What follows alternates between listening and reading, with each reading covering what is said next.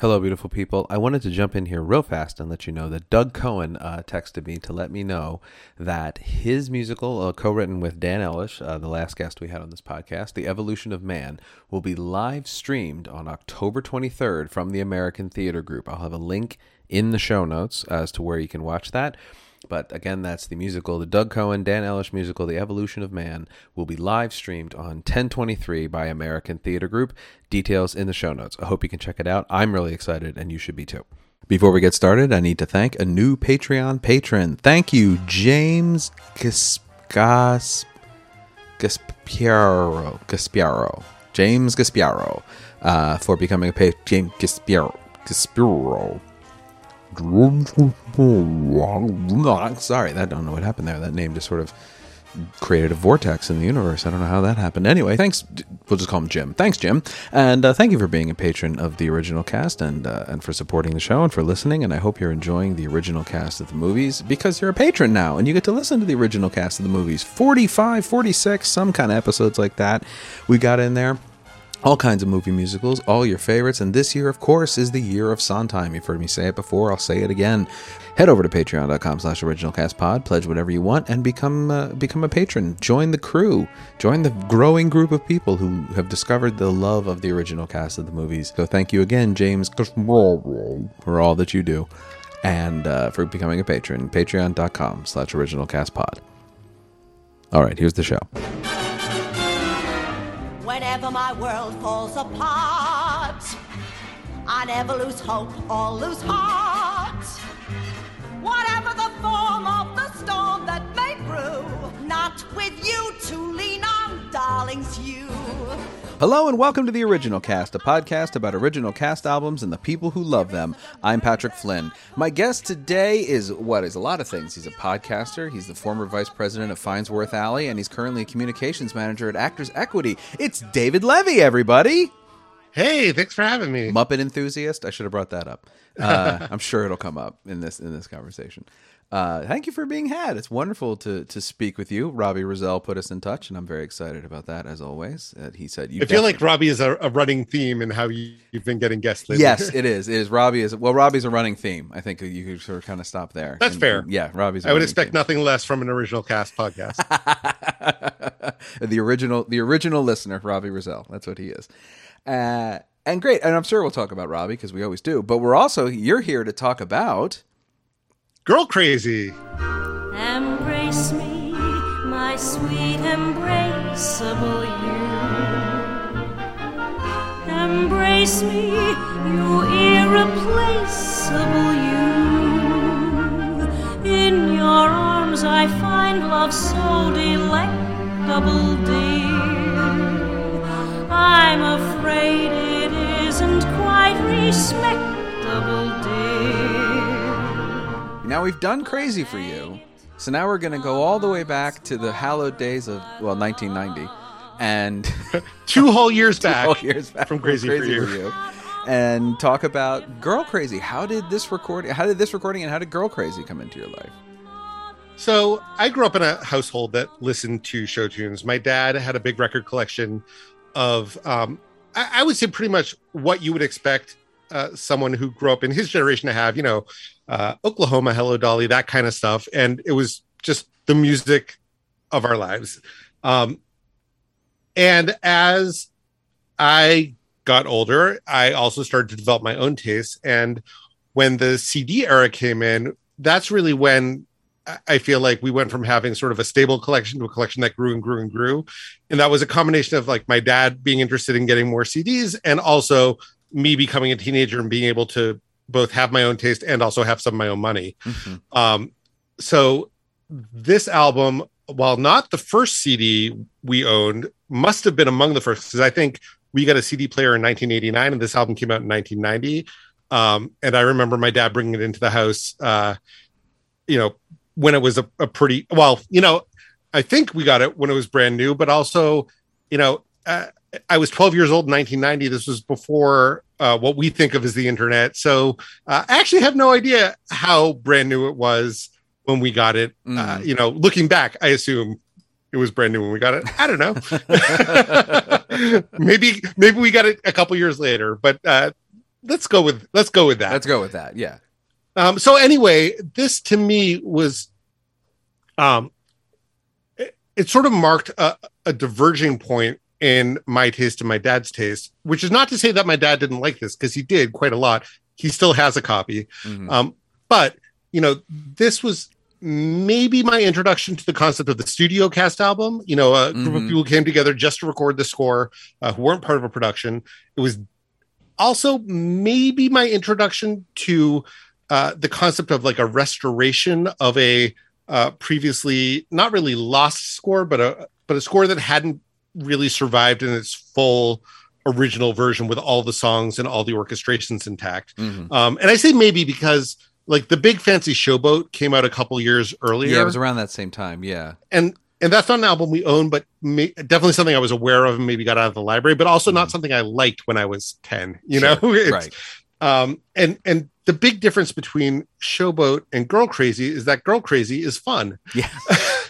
I mean, Showboat has fun moments, but it is fun, right? But it is a big, heavy, dark 3.5 hours, yeah, right? Like, Girl Crazy is all, I Got Rhythm and Sam and Delilah, and it's it's jazzy and it's one disc. Yes. So for me at age 12 and for me at age 43, it's just a different kind of delight, and it really this is the album that got me interested in exploring more about the past, more about the works that predate Rodgers and Hammerstein.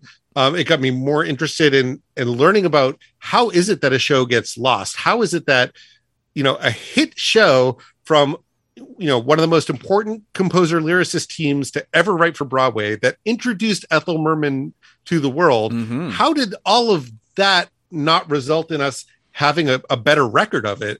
And then also like, because, we're all nerds. I'm a nerd in a couple different ways. Like, this comes with a big, thick, 96-page booklet that has lots of essays about what the show was like and how they put it together and what choices they had to make when they didn't have information. And that was just catnip to me, because it was like, oh, it's like a real peek behind the curtain that you don't get when you just pick up, the original cast album for something that's running on Broadway right now. Sure. So all of that sort of came together for this to really be an important album for me, and still is. Well, yeah, and it is it's this real like lost time almost of Broadway shows, because it's the period between vaudeville and Oklahoma where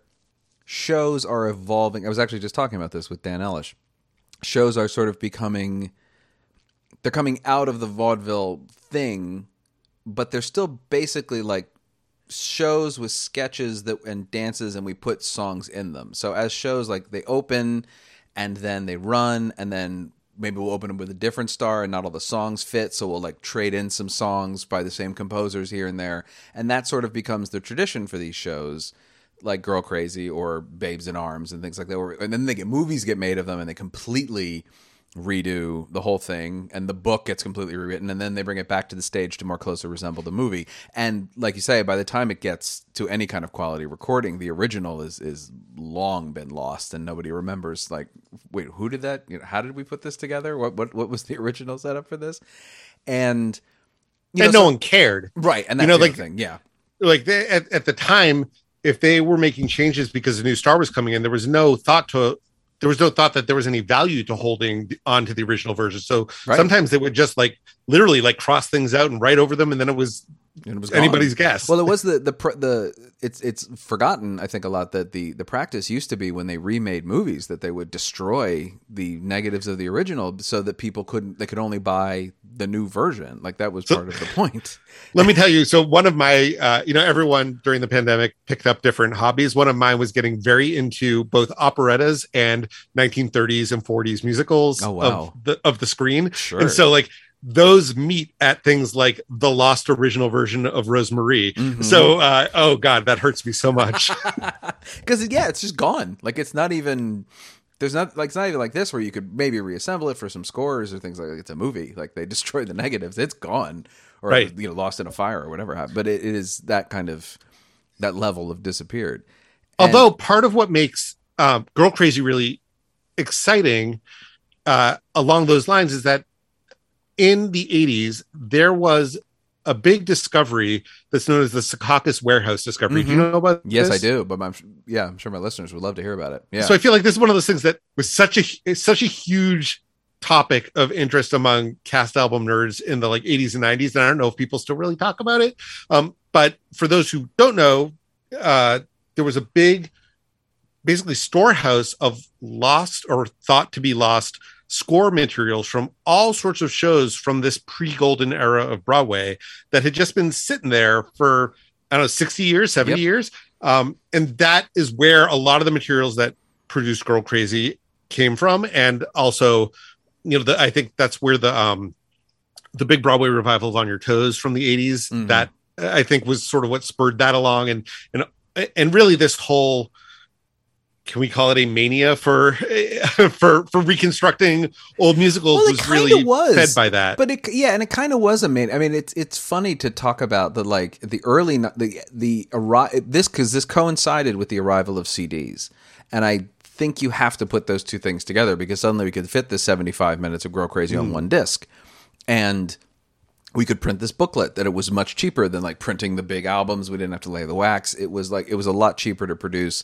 And we wanted people to buy CDs, and there was this sort of sense of like, oh, it's re-recorded, it's remastered, it's redone, like it's restored, it's in better quality. It's a digital original, yes. Right? Like it was made for CD. It has that sound. great thing on the back they used to have on CDs, which would be like DDD or ADD or AAD to tell you whether it was like recorded in analog, mastered in digital, and then produced in digital. Like there's all these little settings, and so. Yes, this would be like it's like remaking a movie for Blu-ray almost. It's like this is the higher quality, but the recordings are low quality, so we're going to up the game here. And yeah, I don't know if I call it a mania, but it was certainly something where like when I worked in the music library in my college, like most of the albums we had of shows from this period were from the 90s, where those big, RCA 2-disc with the sleeve and then the giant booklet thing, like the whole album, then all the cut songs and all the essays, like you say. So yeah, there was a lot of shows you could buy with sort of. I will say, and the cover art probably leaves a little something to be desired. But other than that, so Girl Crazy was the first of a series that was produced by. It was a co-production by Roxbury Records, which was like the record company basically that Lenore Gershwin, Ira Gershwin's widow, set up to do this series, and Elektra Nonsuch, which used to be one company. And so all of those in that series, they had these like very classy but very dry like period photos with like, I mean, it's like Girl Crazy is literally beige. It is beige, and it is like, I love it, but the juxtaposition of it being like Girl Crazy, like that's the title, with like the two least girl crazy looking men I've ever seen in my entire life. Like they just look tired, right, and kind of cranky. But it's George and Ira Gershwin. I mean, what are you going to do? But it is, yeah. But a lot of the covers were like that. They were sort of like very kind of neutral, or the composer's face, or like instead of using original poster art, which the poster art from those periods was so there were two interesting, basically competing series, right? There was John McGlynn, who is the other big conductor of these reconstructed scores. He's the one who did Showboat, and he did Kiss Me Kate, and he did Brigadoon, and he did Annie Get Your Gun. And for those, they had better cover. Well, ostensibly better covers. Showboat and Kiss Me Kate used the original show poster artwork. Right. Annie Get Your Gun had like a very awkward picture of Kim Criswell dressed up like Annie Oakley. Yes. Brigadoon had a very lovely painting. But then this series was John Moncherry, and his were all of the like very stuffy looking, weird. Like, which was the style for like classical orchestral CDs at the time, and that's what this was marketed to. And right. Like if you were to Google, this got reviewed in a lot of like classical music journals, and that surprised me, I guess, because it is not classical music in the least. Like it's not even operetta, right? Like this is straight up jazz. It's not Porgy and Bess. It's right. These are show tunes. Right. These are standards, like what we would call them. Yeah. Gershwin does straddle that line, though, when people try to put him in a catalog because of Porgy and Bess and Rhapsody in Blue and all the kinds of music he writes. His show stuff ends up in a lot of classical classifications in catalogs because they have like, well, I guess it's that thing of like, he's a composer, we have to put him somewhere. We can't like say, no, he did a lot of different things. He was over here and he was also over there. And this was also the era of the classical crossover Broadway album, because in addition to these reconstructions, there was also that like very bizarre series of Kiri Takanawa covering different Broadway shows. Yes. So there's, Kiri sings West Side Story, Kiri sings South Pacific, Kiri sings My Fair Lady opposite Jeremy Irons. Right. There actually used to be a very funny Forbidden Broadway sketch about this where they like envisioned what Kiri was going to murder next. And it like was like, Kiri sings Grease. She did South Pacific, didn't she? Yeah, with Sarah Vaughan as Bloody Mary. Is Mandy Patinkin on that album? Yes. Okay, I have heard that album. Yes, Mandy Patinkin is. It's not good. No, it's not. This album is full of, because what's also funny from that period is that if you bought the albums like we did and you read the books like you did, you started to notice the same people over and over again. And like the name that pops up on this one for me is Judy Blazer. Like Judy Blazer was a studio cast album. She's on that great, what's the other one I love that she's on? The Leonard Bernstein's New York. Yes. Which I love that album. Yeah, with Mandy Patinkin and Donna Murphy. And, she's on this. David Carroll, late of Chess, is on this, which is great. And Eddie Corbich pops up. Like there's these people who are popping up doing... It's great for those one-off songs because you have like great... And also Vicki Lewis, who I love to see on a cast album. And Lorna Luft obviously is on this doing, which obviously this show has great connections to Judy Garland. So like that was a no-brainer, I think, for them to go get. It was, although of everyone in the cast, she's the one who I think is maybe the biggest missed opportunity. What do you mean? Well, I get that they, so for listeners who don't know, Judy Garland did the movie Girl Crazy, which doesn't really have much in common with this, but does actually keep a title many of the songs. Yes. But Lorna Luft plays the part that was written for Ethel Merman, and Lorna Luft, although I love her, and Grease 2 is a favorite film of mine, Lorna Luft is no Ethel Merman. Right. And Lorna Luft here in particular just comes across as like very bland. And for a part that really was written for a character voice, it feels like a missed opportunity, especially that this is 1990. This is coming right off of like both Faith Prince and Debbie Gravitt making huge splashes in Jerome Robbins' Broadway, either of whom would be such a natural for this part. Mm-hmm. I mean, just think of either of them Faith doing I Got Prince Rhythm. Doing that would be fantastic. Right? That's really interesting. So it's a little... Honestly, that bit of casting, I think, is what holds this back from being like everything it might have been. And she's not bad. Like Lorna does a very credible job. It just feels like she's the replacement cast. I got rhythm, I got music, I got my man who could ask for anything more. I got daisies in green pastures, I got my man who could ask for anything more. Old man trouble, I don't mind him, you won't find him round my door. I got starlight, I got sweet dreams, I got my man who could ask for anything more, who could ask for anything more. Oh! Which is funny because she was the Adelaide that I saw in really? the Guys and Dolls production that Faith Prince originated. Lorna did the tour. Oh, wow. Okay. Well, there you go. Speaking of Faith Prince. That's funny. See, I thought it's not the moment that stood out for me, because I think I read his name in the notes and then was like, I wonder if I'll notice he's there. And then, oh my God, do you ever, is Frank Gorshin. Yes. Who I was fortunate enough to see live do Goodnight Gracie, his one person George Burns show. And Frank Gorshin is probably best remembered for fans of pop culture as the Riddler on Adam West's Batman TV series and the movie, but was a very famous song and dance man, an impressionist primarily. And man, did they give him a track on this album to do it's such a perfect match for him, because it really is. Molly, cheer up, will you? I bet you'd feel better if I sang like Maurice Chevalier. They're writing songs of love, but not for moi. A lucky star is above, but not for more. What about Al Jolson? With love to lead the way, I found more skies are gray than any Russian play could guarantee. My little mammy. What about Jimmy Durante? I was a fool to fall and get that way. Hey. I oh, alas, and oh, so lack a day. Eddie Cantor. Although I can dismiss all memory of others. What about all of them? I guess she's not. No, I guess she's not. I hate the thought of it. I gotta tell you. Not for me. If you know Susie like I know Susie. Oh.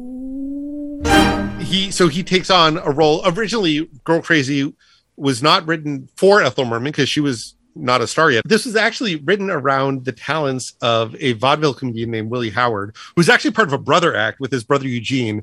And it turns out that they actually hired both of them because that's how the business worked at the time, is that if you wanted a brother act, you hired both of them. Yeah, yeah. And they just didn't put Eugene in the show. He showed up every week to collect his paycheck, but had no part. But Willie Howard was the impressionist and, you know, a Yiddish dialect comedian. Mm-hmm. And so even though he is not the star of the show, mm-hmm. he had a featured part.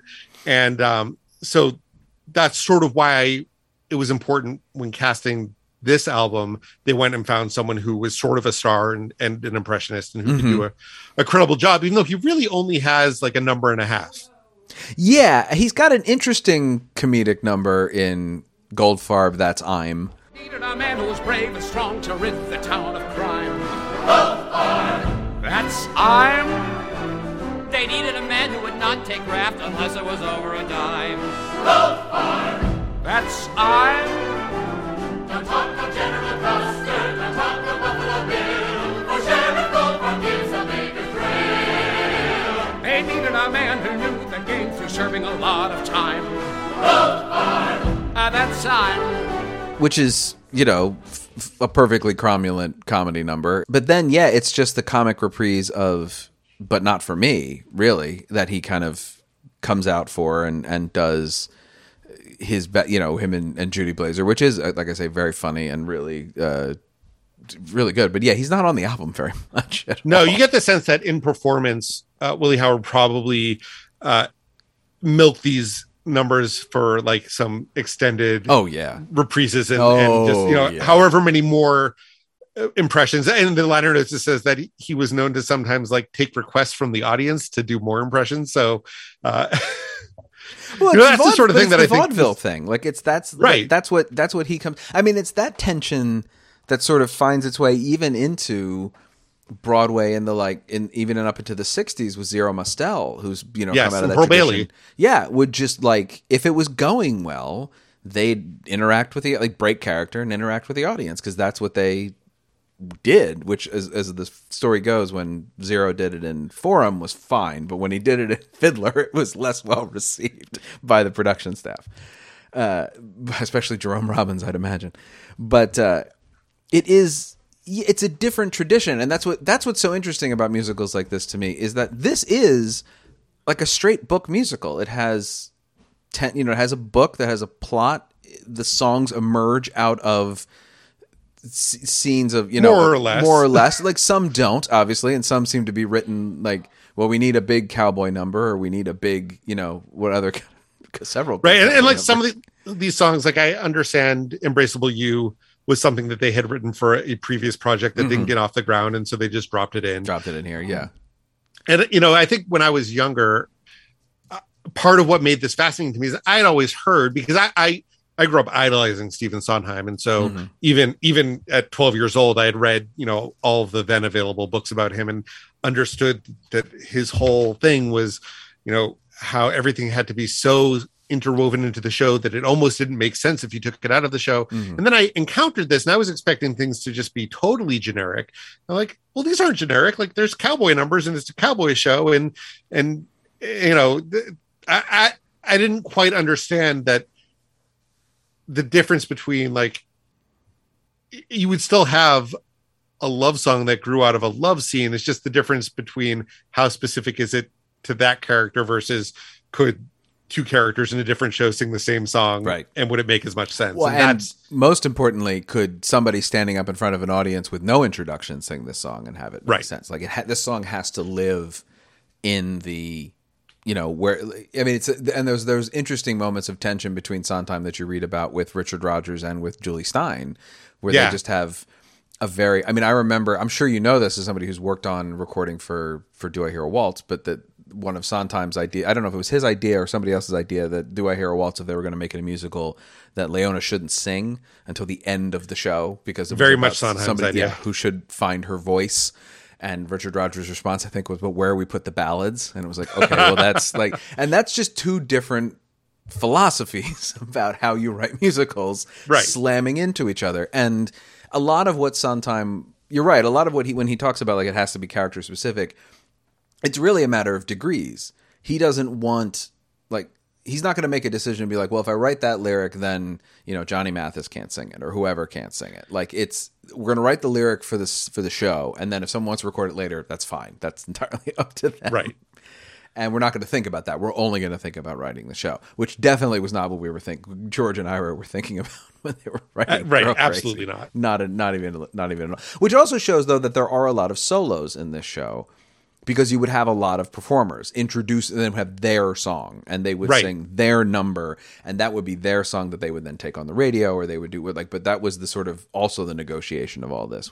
And that's why you say this was built around Willie Howard and his amazing talents, such as they were. But the stars that emerged out of the original production of the show were, as you said, Ethel Merman and one Ginger Rogers. Right. And Ginger was already on the rise a little bit. Yes. She had made a few Paramount pictures. She hadn't had her big Fred Astaire moment yet. But this really launched her into the stratosphere. But also, they weren't the ones who made the recordings that took off. Right. These all went to dance bands. And it was, folks like the Paul Whiteman Orchestra who, had a very close relationship with Gershwin. They were the ones who did the first recording of Rhapsody in Blue. But also, just in general, were a hugely popular dance band and on the radio, and introduced so many songs that we think of as just like timeless standards that didn't have an original version. Like they probably did the original version. I think from the cast, I want to say that the only folks who actually recorded their song more or less in their version at the time was the Four. I think that's all what they're called, right? There's like these four, the foursome, the Biden My foursome. Time group, who sing "Biding My Time," and they cut a couple singles of "Biding My Time" over the years. Now, obviously, Ethel Merman has recorded "I Got Rhythm" and "Sam and Delilah" and "Boy with." Has she recorded "Boy with Love Is Someone"? Oh, I don't know. That's a good off the top of my head. I'm not actually sure I've ever heard her sing that.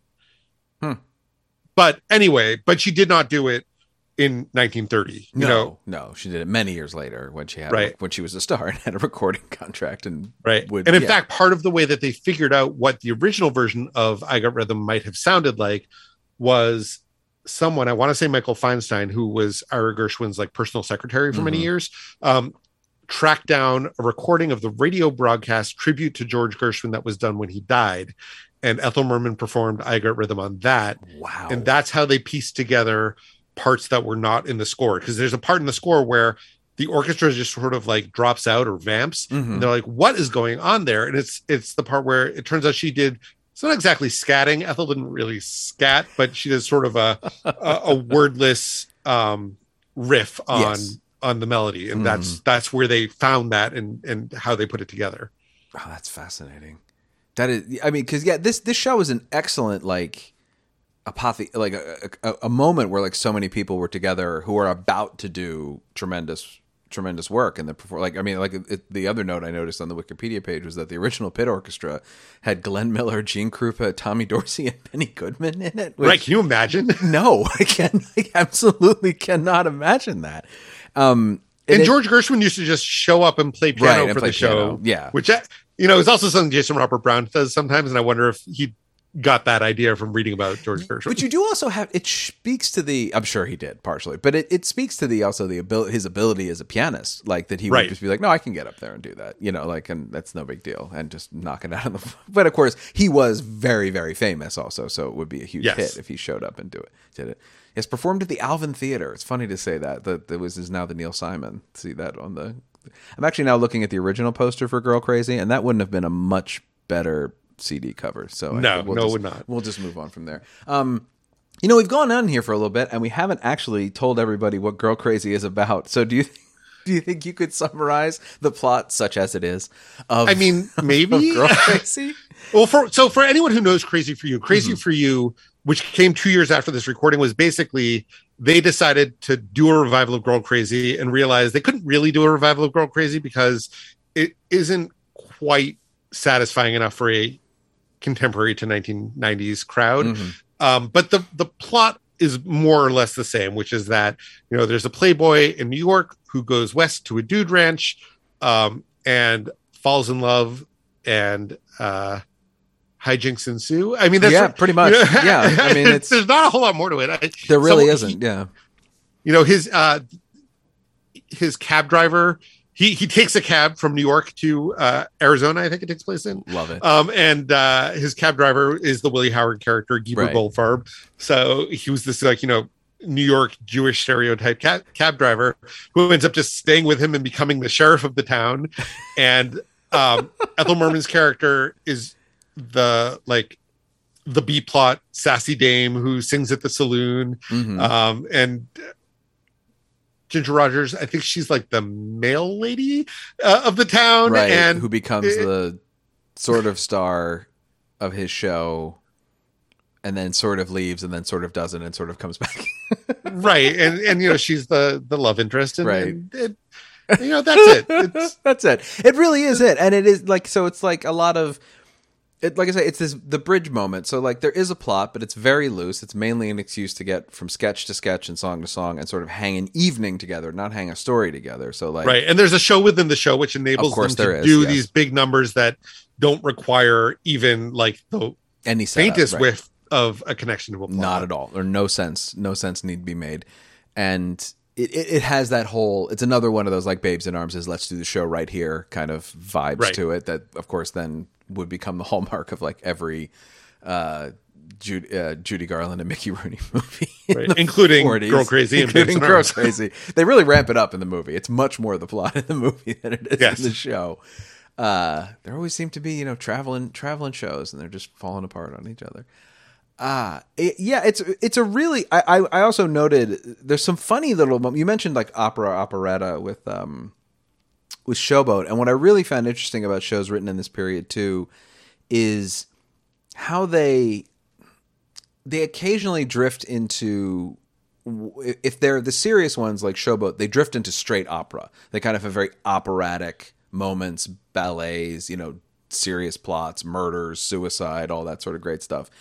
And the ones that are comics take on every now and again a kind of Gilbert and Sullivan approach to sort of light operetta. What stuck out to me with Ira Gershwin specifically in his work in this show is there are two songs back to back that rhyme the contraction I'm. Yes. So you have Goldfarb, that's I'm, which is the bit of that song, and it's very funny. But then he goes into Bide My Time reprise number 2, which also rhymes I'm, and that just felt very. I don't know if I would have noticed it so much if they hadn't been back to back. That I thought that felt like a very W.S. Gilbert Wandering Minstrel Eye kind of bit. I'm biding my time, 'cause that's the kind of guy I'm. While other folks grow dizzy, I keep busy biding my time. I wonder if it's that biding my time, it's trying to give you a little bit of a Western twang with that, which I don't know that anyone in the West actually would have said I'm at the end of the sentence, but to a New Yorker's ear, maybe it would read that way. And then because of that, and Goldfarb is the New Yorker character who has gone West and is trying to assimilate into this Western town, totally adopting, but also misusing that turn of phrase. Huh. Again, I've never seen this show. Sure. I only know it from the recording. I've not read the script. I have seen the Judy Garland movie, which really bears no resemblance to this. So this is an assumption. Pure conjecture. Yeah, but that's, I mean, it's not a bad idea. I sort of, it felt very Goldfarb of that time. It felt like you say the Jewish stereotype New Yorker character bit. That's what that was feeling for me in that moment. But that might have just been every other thing in the song felt that way. So it sort of just lands on that. But and of course, it's parodying the George M. Cohan song, Harrigan, That's Me. Right. So also it could just be that when he started with the idea of like, let's do a parody of this, and then realized that he was already doing this I'm thing in this other song. Like, oh, that's a funny Why don't we way take to call that back to it. Yeah, because in Bide My Time, it's almost a throwaway, and it's very lazy. I mean, it's also Bide My Time is fun because it is characters being lazy, and the rhymes in it are incredibly lazy, and that's fun to me. That's a fun. I don't know how intentional that is, but it is like that's what the music's very quiet, slow, and lazy and droll, and it's like sitting on the corner, like down for like half tempo, and it just has that kind of like lethargic feel to it. By the way, did you clock the way that the foursome was cast for this recording? Oh no, I did not. This is the cast of Forever Plaid as the foursome. Is it really? It's not the original cast because Jason Gras swapped out here. But this group of Plaids really stuck together and performed as the Plaids in a lot of different situations throughout the 90s. Oh, wow. And interestingly, Jason went on to do a lot of these studio recordings, including the one that was the immediate follow-up to this, which was Strike Up the Band, but usually as the juvenile, not as like the member of a quartet. So David, draw me a line between you listening to, how old were you when you first heard this show? I would have been 12. 12? Okay, so how draw me the line between like when you heard this and then obviously you're into shows that takes you up to, like even Farnsworth Alley. Like how do we get on that track? Well, in high school I was in the shows because that's what you did in high school. And in college I was behind the scenes. I directed shows, I produced shows, I did anything I could. I costume designed for production of Assassins, and I set designed for production of Wizard of Oz, and like whatever. That's also sort of how my friends and I did theater. Like we always called on each other to help out. So if you were directing a show early in the semester, then you might have time later in the semester to do something else for a friend's show that was, slightly less intensive. Sure. So I really kind of got a little taste of everything there. And in the meantime, I also just had this sort of like obsessive desire to like hear more, learn more, know more. So, as soon as I had my own income from like a paper route, I was buying CDs and just growing my collection and really getting to know everything I could. And I also very much took advantage of my public library system and borrowed both everything my library had and everything that was available through interlibrary loan until I just knew everything that I could. And started to like as much as I could. I didn't like everything, and I still don't like everything, but I definitely branched out and learned to like a lot more than I thought I did. And then in college, junior year came around, and I was like, oh, I should probably start figuring out what I want to do for a living. And I applied to every stupid theater internship I could find and did not get them, which in some ways was a blessing, because especially now reading about like what some of those internship experiences are like, it's like, wow, I dodged a bullet there. And then I was like, well, in this time we're talking like the mid to late 90s, and the internet was more of a thing, and I was involved in a lot of early musical theater groups, either listservs or Usenet news groups, or I don't think Talkin' Broadway came yet, but through those things, I got to know a lot of the players in the cast albums business. So I reached out first to Bill Rosenfeld, who was running show tunes at RCA, and he was very sweet and was like, listen, there's not enough happening this summer to have an intern, but if you find yourself in New York, give me a call. I'd be happy to meet with you and show you around and invite you to a recording if we have them. And I was like, great, thanks. I'll let you know. And then I reached out to Bruce Kimmel, who at the time was running the Spotlight series at Perez Saraband. And he was like, listen, I can't pay you anything, but if you can get yourself out here, I will find you things to do. And out here, in that case, was Los Angeles, because that's where he was based. And it turned out that my older brother lived in Los Angeles, so I was able to sleep on his couch for a summer. Like, this is, we all talk about all the different ways that privilege plays into the internship system and how people get their breaks. So like this is a connection I made for myself, but I was only able to take it up because I had a place to stay. I got out there. I worked for free for him during the day. I got a nighttime job. So I was working at Perez Hairband during the day. And then at night I was working at Universal Studios on City Walk until, wow. So I was like, literally working from, in the 90s too. Like 9 to 5 and then 6 to midnight. Like it was, but like when you're 20 years old or however old I was at the time, you have the energy to do that. Yeah. I didn't get paid, but I got paid in free CDs. So I actually made out pretty well. Saved money probably. And I did, and then I got paid at my other job. So I did okay. And it just so happened that I went back to Boston for my senior year, and you stayed in touch with Bruce. And about halfway through the year, he's like, listen, I think that the writing's on the wall and that my time at Perez is ending and it's time for me to start my own thing. Would you want to come start it with me? And I was like, tell me more. Right. And basically he was like, listen, I know how to make albums, but I need someone else to like run the business side of things. Could you do it? And I said, sure. Because when someone says that to you, you say sure, yes, whether or not it's true. And he secured funding from some independent financiers who were not really in the business. And I started work from my dorm room, and we were like building the website and hashing out contracts and negotiating deals. And then I graduated on a Thursday, and the following Tuesday I was on a plane out to LA, and that's where I landed. And that was both like the best and worst experience of my professional life.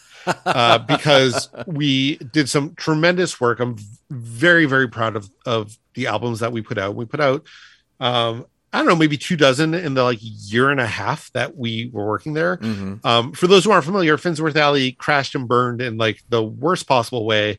And there were sort of two things going on, and I don't know how much we want to get into this, but on the one hand, our business model was in many ways a traditional record label business model of like, we produced CDs and we distributed them to stores and you bought them. But because we were a tiny independent label, we didn't have a direct distribution deal. So, Universal Music produces music, and then Universal Distributors distributes that music, and they keep, all of the money, right? Because it's all the same company. Perez Saraband produces music and Universal distributes it, and Perez keeps most of the money and Universal gets a cut. Right. Finsworth Alley produces music and Perez Saraband distributes it through Universal on their behalf. And suddenly there's so a lot less money left for Finsworth Alley. Right. And so the way that we were going to sort of counteract that was that we were, I think, the first, or certainly one of the first record labels to sell directly to consumers as well. So we built this very elaborate website, which no one was really doing at the time, with content marketing, which no one was really doing at the time, meaning we had new content on our website 5 days a week, whether that was games or interviews or streaming videos. In the days before YouTube, we figured out how to do it. We had something that we would now call a podcast, but back then it was not a podcast. It was a streaming radio show. Twice a week, I think. I mean, it was so ambitious. We were doing this with a 3-person staff. It's sort of unbelievable now to think back on it. Like no one would. It just you can hear it. I'm like, I'm running out of words. You're like retroactively getting tense. It's really fun. Right. It's like it's all catching up with you. Yeah. But we would sell albums directly to consumers. We would release them on our website, like I think 3 months before they went to stores, and the versions on our website would all have a bonus track that was exclusive to the website. So we had, I don't know, maybe about 1,000 really devoted fans who would buy pretty much everything. And we had a club where if you bought 5, you got a hat, and if you bought 10, you get a t-shirt, and if you got 15, you get a free CD, and all sorts of stuff like that. That a lot of that now is sort of par for the course, but at the time it was actually very cutting edge. However, what we did not anticipate was that at the same time that we were launching, Apple was launching something called the iPod. Right. And we were not prepared for that. We did not have the ability to sell, digital downloads. That wasn't a thing that was available on that level yet. Napster and other kinds of music stealing services were on the rise. I don't know how much that actually affected what we did because we were such a niche, but the industry was changing very, very, very quickly, and we were just in a little bit too soon. If we had started 2 or 3 years later, which is what Shikaboom and PS Classics both did, I think we'd probably still be around. On top of that, we made some bad business decisions, including the folks that funded us. That was not a happy partnership, and Bruce Kimmel has written a whole book about his experiences there. And if you're interested, you can go read it. You go right ahead. Buy it at kritzerland.com rather than rehash it here. But suffice it to say that whether or not we could have eventually weathered our growing pains and become something sustainable is up for debate. But we definitely weren't given the chance because of this bad business partnership. So, when that sort of went down in flames, that left me, really sort of licking my wounds. I got out of the industry. I moved back to Boston. I just sort of needed a little bit of space to figure out like what else I wanted to do. And of course, now many years later, my career has brought me back to show business in a very different way. I'm actually, now I work for the Actors Union, which is funny because back in the time I used to have to negotiate with the Actors Union. I have learned a lot, including the value of making sure you have a contract and read your contract and know what's in your contract and enforce that contract, which serves me well where I work now. I wish I could go back and tell, 22-year-old David to stand a little firmer there. Sure. And also to, no one's asking me for advice, but if anyone were asking me for advice starting out their career, like if something smells like a bad deal to you, trust your instincts, even if it means you're passing by something that seems like it might be a dream job, because a dream job doesn't play games with you, and a dream job doesn't, abuse you. And unfortunately, that was not our experience with that particular venture. But again, very proud of the work we did. For those who aren't familiar, we did the Broadway cast album of Bells Are Ringing with Faith Prince. We did the tour cast album of Best Little Whorehouse in Texas with Anne Margaret. We did the off-Broadway production of Godspell that has like just a ridiculous number of people who've gone on to become big stars. Shoshana Bean and Leslie Kritzer and Barrett Foa. And well, it was the first recording of Tower of Babel, wasn't it, on that album? First of all, no, because I think the J recording came out before that. But also,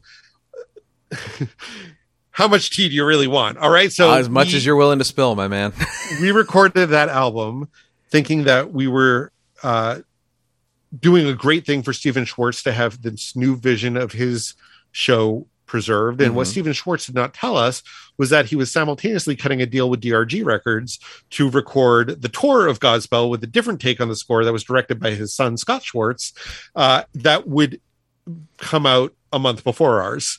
So our recording is better. Sure. I own both. There are things to like about the other recording, but which is the tour recording is the yellow cover, right? Yeah, it's the one that starts with the Windows sound. Okay. And what is the cover of the Finsworth Alley one? It's the bottom half is a photo of the cast, and the top half is sort of like a blue background with like a starburst. So high in my lovely ivory tower of babble, babble, babble, babble, babble, babble, babble, babble, high above the rabble, rabble, rabble, rabble, babble, rabble, babble, babble, rabble, babble, greatest line of history, songing like sweet mystery. So listen to me, know how life should be, oh, what does it matter if they don't agree?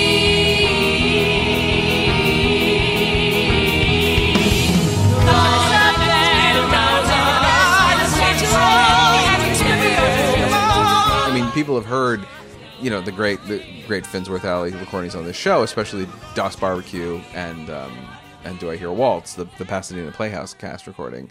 And I mean, it's a real, it's a passion project.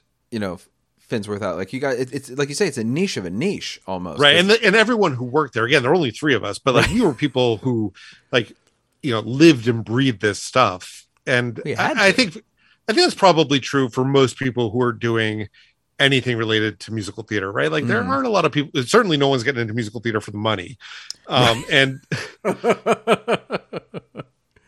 but occasionally, especially like, the 90s into the 2000s was a golden age of recorded show music, both in terms of new things getting recorded and everything. Like these companies were just opening up their vaults and pouring out stuff that can't have sold anything in terms of numbers. I mean, my favorite story, I don't know how true this is, but when I was in college, one of the shows I directed was Your Own Thing, which at the time was not available on CD. I had never actually heard the score when I signed up to direct it. I had only read the script and thought it was hilarious. Oh, there you go. And then one of my friends from one of these the cast recording listservs actually sent me a record of the score so I could hear it before I started directing. Oh, good. And at the time I was like, I emailed Bill Rosenfield. I was like, is it time to put this out on CD? And he was like, David, you were the only person who has ever asked me for that.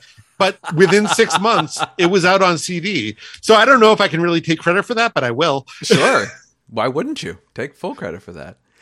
Well, so actually, you are uniquely situated, I think, to answer or at least have a discussion with me that I've been dying to have with somebody, which is, so my son, I think I might have mentioned this on the last episode. My son has been deep in the paint on Guys and Dolls, the 1992 cast album Guys and Dolls.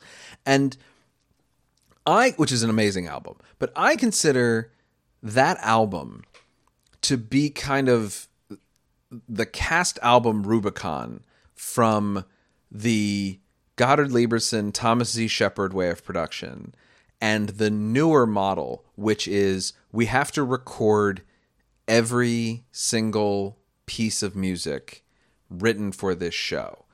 And the Godspell recording, which I love, has like, there's the Crapshooters dance on it for the first time. It has the extended dances for like Bushel and a Peck and all this, like all the dance music's in there. And I love it. But it does lead to some interesting cast album, I'll use interesting decisions that I have complained about going in modern cast albums where there's just too much, like it doesn't run as an album to me. It's like a record of a score, which is a kind of album, but a totally different thing. And the Newsies cast album always sticks out to me as one that has like so much music on it. And then they're doing the little sound effects for the dances. And it just doesn't feel, it's not a great album. I think if you'd edited that down to a tight, more quote unquote traditional style, it'd be better. But as somebody who was sort of deeper in it than I was at the time, obviously, is my timeline correct, or do you think it was happening before that, or was it sort of? So I think there's two different things happening here. So one is that I would not lump Goddard Lieberson and Thomas D. Shepard together because they had very different approaches. They did, even though Shepard was, studied, he was, he was the mentee of that's why I put them together like that. But yes, but I you are correct. Goddard Lieberson never would have produced the Company cast album the way Thomas C. Shepard did, or Merrily. Like you're absolutely right. He absolutely never would have produced Victor Victoria the way. Yeah. Which to me, when I think of like that, to me is sort of the nadir of the Thomas C. Shepard approach, where there's so much dialogue. Yeah. For a show that does not have brilliant dialogue. Right. It's one thing if it's hearing Gwen Verdon do the Roxy speech is a dialogue track that I cherish because even though it's long, it is so brilliant that every time I hear it, I am thrilled to hear it. I do not need Victor Victoria, the radio play. Yeah. So there's that. Right. At the same time, I actually think that the record every note thing grows out of this tradition that we're talking about with Girl Crazy and Showboat, where they were doing these historical reconstructions that were selling very well. So that planted this idea that, there is an interest in hearing every note and all these dance breaks and whatever. And with Guys and Dolls in particular, that is the third Broadway cast recording of the score and the umpteenth cast recording period of the score. So if you're the record producer approaching Guys and Dolls, what's going to make your recording stand out to someone who already owns the very excellent original cast album. Yes, and the very bizarre but fun Motown cast album. Yeah. And the wacky but ring-a-ding-ding Frank Sinatra and the Rat Pack album. Mm-hmm. And, right.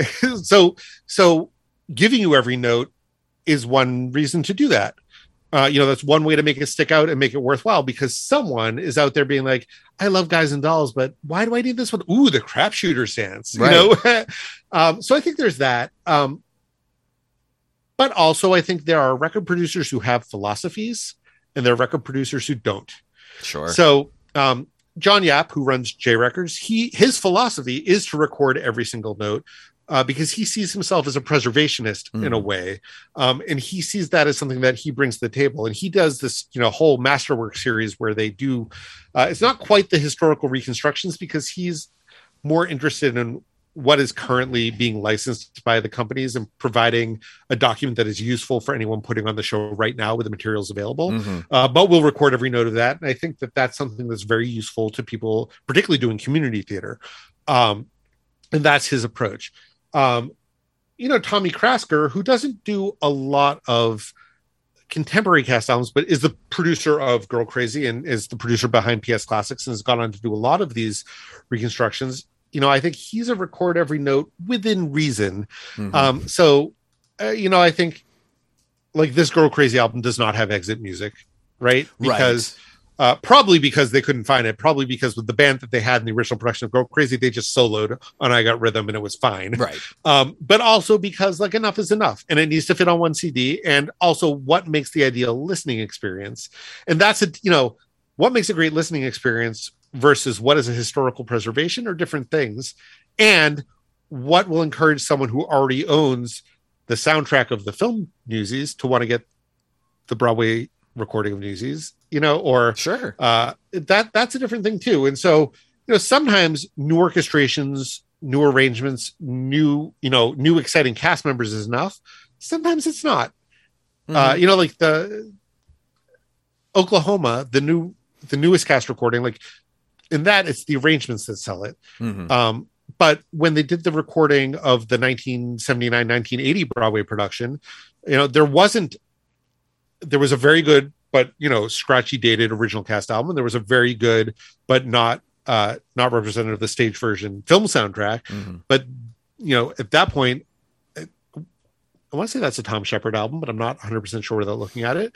That was an opportunity for RCA to say, what's going to make this Oklahoma a must-have for collectors who already own probably 2 copies of Oklahoma. We're going to record every note we can, and I'm grateful for that.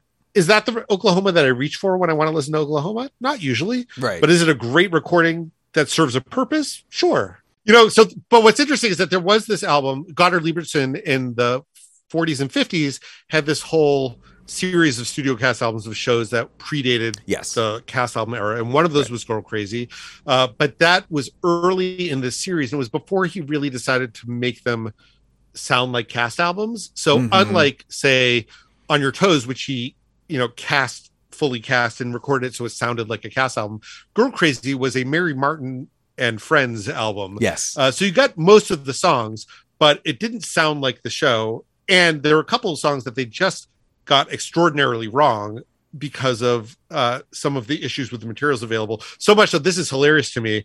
The song Bronco Busters, when Goddard Lieberson recorded it, they moved all of the lyrics one syllable off. So the song as it's supposed to be, and as it is on the studio recording that we're talking about, is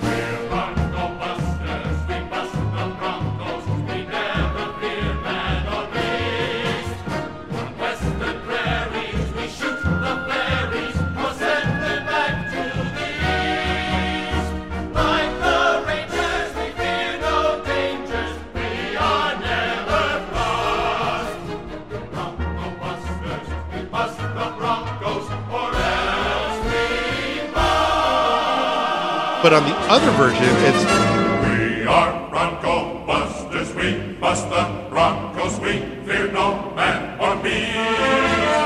On western prairies, we shoot the fairies, or send them back to the east. Like the Rangers, we fear no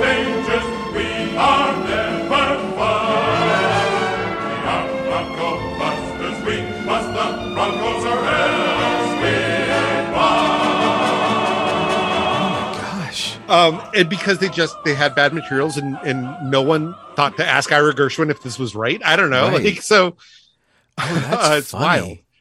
wild. That's really funny. Oh, I'm bookmarking that right now. I'm going to edit that in. Just a tangent for a second. What are some albums you've heard lately that have made you go, "Oh, that's like what I'm talking about. That's what I'm feeling. That's the kind of cast album I can kind of more get behind." Oh, this is such a cheating answer, and I'm so sorry that I'm going to say this, but Stage Door Records in London just reissued on 3 CDs the Showtime collection, which was a series of EPs put out in the early days of the long playing record. That they were sort of the precursor to the Goddard, Lieberson, Lehman Engel studio cast albums that we were talking about a little bit before. These were just 4 tracks each from a bunch of shows, most of which hadn't received proper cast albums yet. They weren't necessarily the original Broadway arrangements or orchestrations or casts, but they were in the style of, and it's a mix of things that you know very well, like Oklahoma and Anything Goes, stuff that you might not know as well, like Mademoiselle Modiste and The Little Show. And it's just like a delightful buffet of the first half century of musical theater. So again, like I feel guilty being like, oh, what came out recently? And it's like, well, here's these things from the 40s. I know you really are cheating, but that's okay. You're a guest. I'll let you cheat. I mean, listen, the newest thing that I've been listening to is Unknown Soldier by Michael Friedman, which is also one of the last shows I saw before the shutdown. I was at opening night, which was it was an incredible show, and I'm so glad that they recorded it. This is a show that I'd be curious for those who haven't seen the show if they feel like it tells the story through the album, because I think it does, but it's a complex story, and it's not built out of the kind of songs that are going to show up in anyone's cabaret act. It's much more, it's not operatic, but it's not really through composed, but it's much more of like a modular score where songs sort of arise out of situations and then sort of recede back into them. And I really love Michael Friedman's work. It was such a loss that he did not live longer. And I'm so grateful that there's this massive recording project now to capture both his shows as they're produced and those that either were produced in the past and never got recorded or maybe won't get produced. So that's probably the most recent thing that I've really been putting on repeat. The other thing, and I'm so sorry, I'm so embarrassed. I can't get enough of Diana the Musical.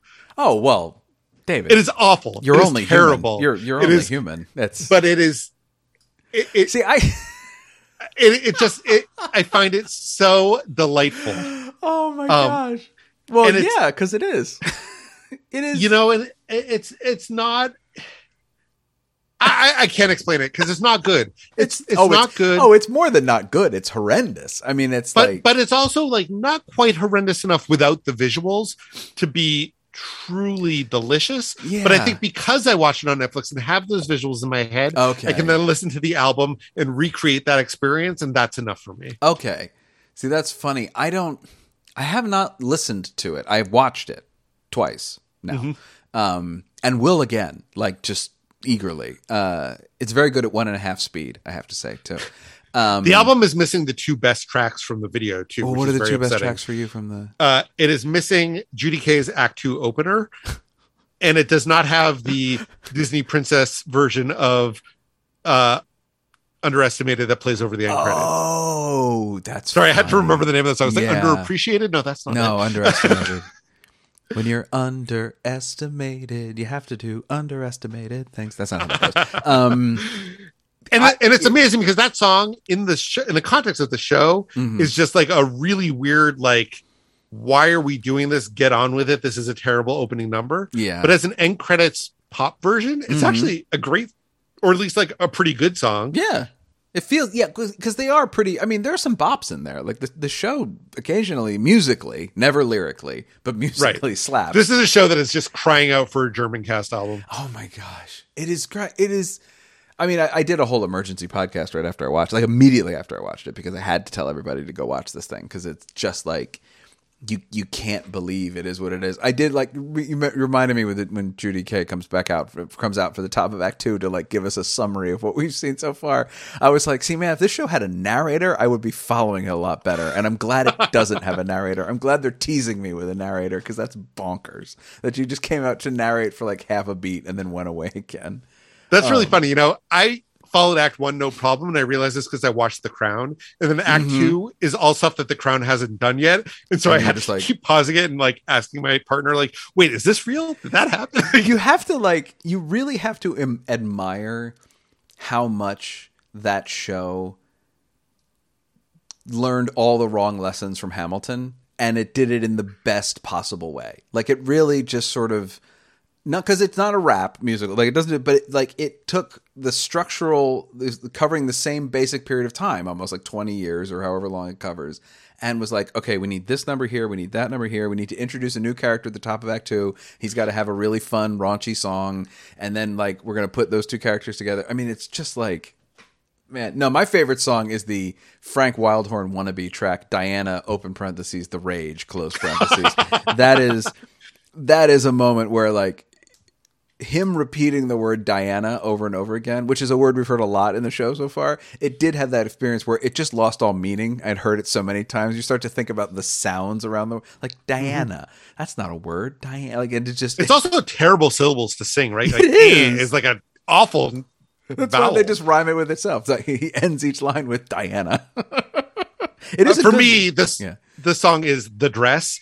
And if you haven't listened to the Cass album, you may not know that the version in the Netflix show has toned down lyrics. Really? Oh, yes. I didn't know that. Because that is the moment it didn't save the show for me because I was totally in, but I was really like, this is exactly what I want right now. I want a huge musical comedy number. Like this late in the show that has not given me any hint that this is going to happen. I'll say this. Act 2 of that show is the gift that keeps on giving. Every scene really just sort of like ratchets it up from the previous one. And like you just keep thinking like they're not going to do that, are they? And then they do that. Feeling. You're just like, oh, they're not gonna pretend that the Queen and her left on this very heartfelt. They are going to pretend that that's how they left. They're going to pretend that they were like simpatico when this is all over. That's hilarious. Or like everyone knows about like how important it was that she went and like did this photo op and the AIDS patients. But then to turn that into the moment where she realizes that she too must come out of the closet is like fall off the couch unbelievably bad. It's cringe. It's so unbelievably cringe. But it so doesn't, it never breaches into that level of self-importance where I hate it. That's why it's so easy to love it. It's so easy to hate it. It's just catchy enough. And God, those actors are doing their best, man. They are really trying so hard up there to make anything. It makes me so sad that in the era of COVID safety, there's no way to second act a show. You could just see the second act. That'd be great. But I do like the thing I didn't say in the emergency podcast was like, if you watch it and you find your interest waning, just crank it up to 1.5 speed. You'll be like, oh, you'll get everything, and it's absolutely hilarious. It's so worth your time. Yes, Diana, all day, every day, Diana. Hard crashing though, real fast back into Girl Crazy. I do have to ask you, what is your favorite song? Oh gosh, I love them all so much. I think you cheated on the cast album question, so I can't let you cheat on this one. I know. Well, so here's the question. You're asking favorite song or favorite track? Oh, excellent distinction. I'll go with favorite track. Okay. Because we're talking about the album, so what's your favorite track? I think it's Vicki Lewis singing Barbary Coast. Oh, that's an excellent answer. That's an absolutely excellent answer. It makes you wonder why she didn't get the Merman track, right? Like Yeah. Well, we know why. I mean, right. It's nothing against her. It's all Lorna Luft all the time. David, this has been wonderful. Where can people find you on the internet? So if you like this kind of discussion, but wish we were talking about Muppets, you can find me at Muppeturgy, which is my podcast where we are recapping isn't the right word. We are researching each episode of the Muppet Show. We just started season 2. So I think when you hear this episode, we will be somewhere around the Rich Little episode, but we go through each episode and not only talk about what they do in the episode, but talk about where do these songs come from, who else performed them, what are they, who wrote them, what is what is the world beyond what you're seeing on your TV screen. Mm-hmm. So that's a lot of fun. And then we're also on the socials at Muppeturgy everywhere. So that's like dramaturgy, but with Muppet at the beginning. Yeah. And then if you want to look for me, myself, I am It's the Levy. Like it's delightful, it's delicious, it's the Levy. But, nice. But Levy, Levy, on, Twitter and Instagram and wherever. My Instagram is garbage. You don't want to follow me there. David, thank you so much. Thank you so much for having me. I loved this conversation. Anytime. If you ask me what place is the hottest hot place anywhere around,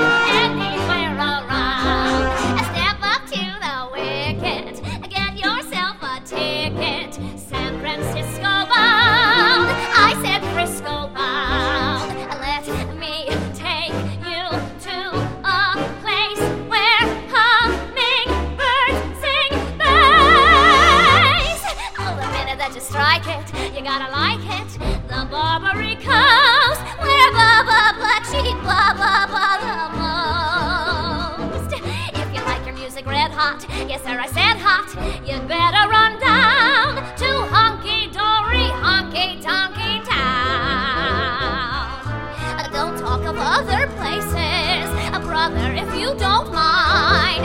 This is the one oasis, it's heaven and hell combined. Everything is open wide there, don't need a guide there. The devil's your host, and the barbarous Barbary Coast.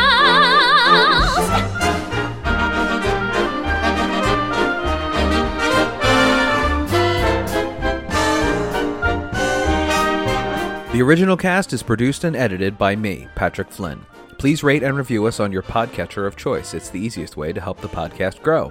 If you like movie musicals, then you have to check out patreon.com/originalcastpod to learn about our bonus podcast, The Original Cast at the Movies. You can follow The Original Cast on Twitter, Facebook, and Instagram at OriginalCastPod. Special thanks to our social media manager, Bethany Zalecki. Hi, Bethany. My thanks to David Levy for coming and talking to me. I'm Patrick Flynn, and I can't. I have rehearsal.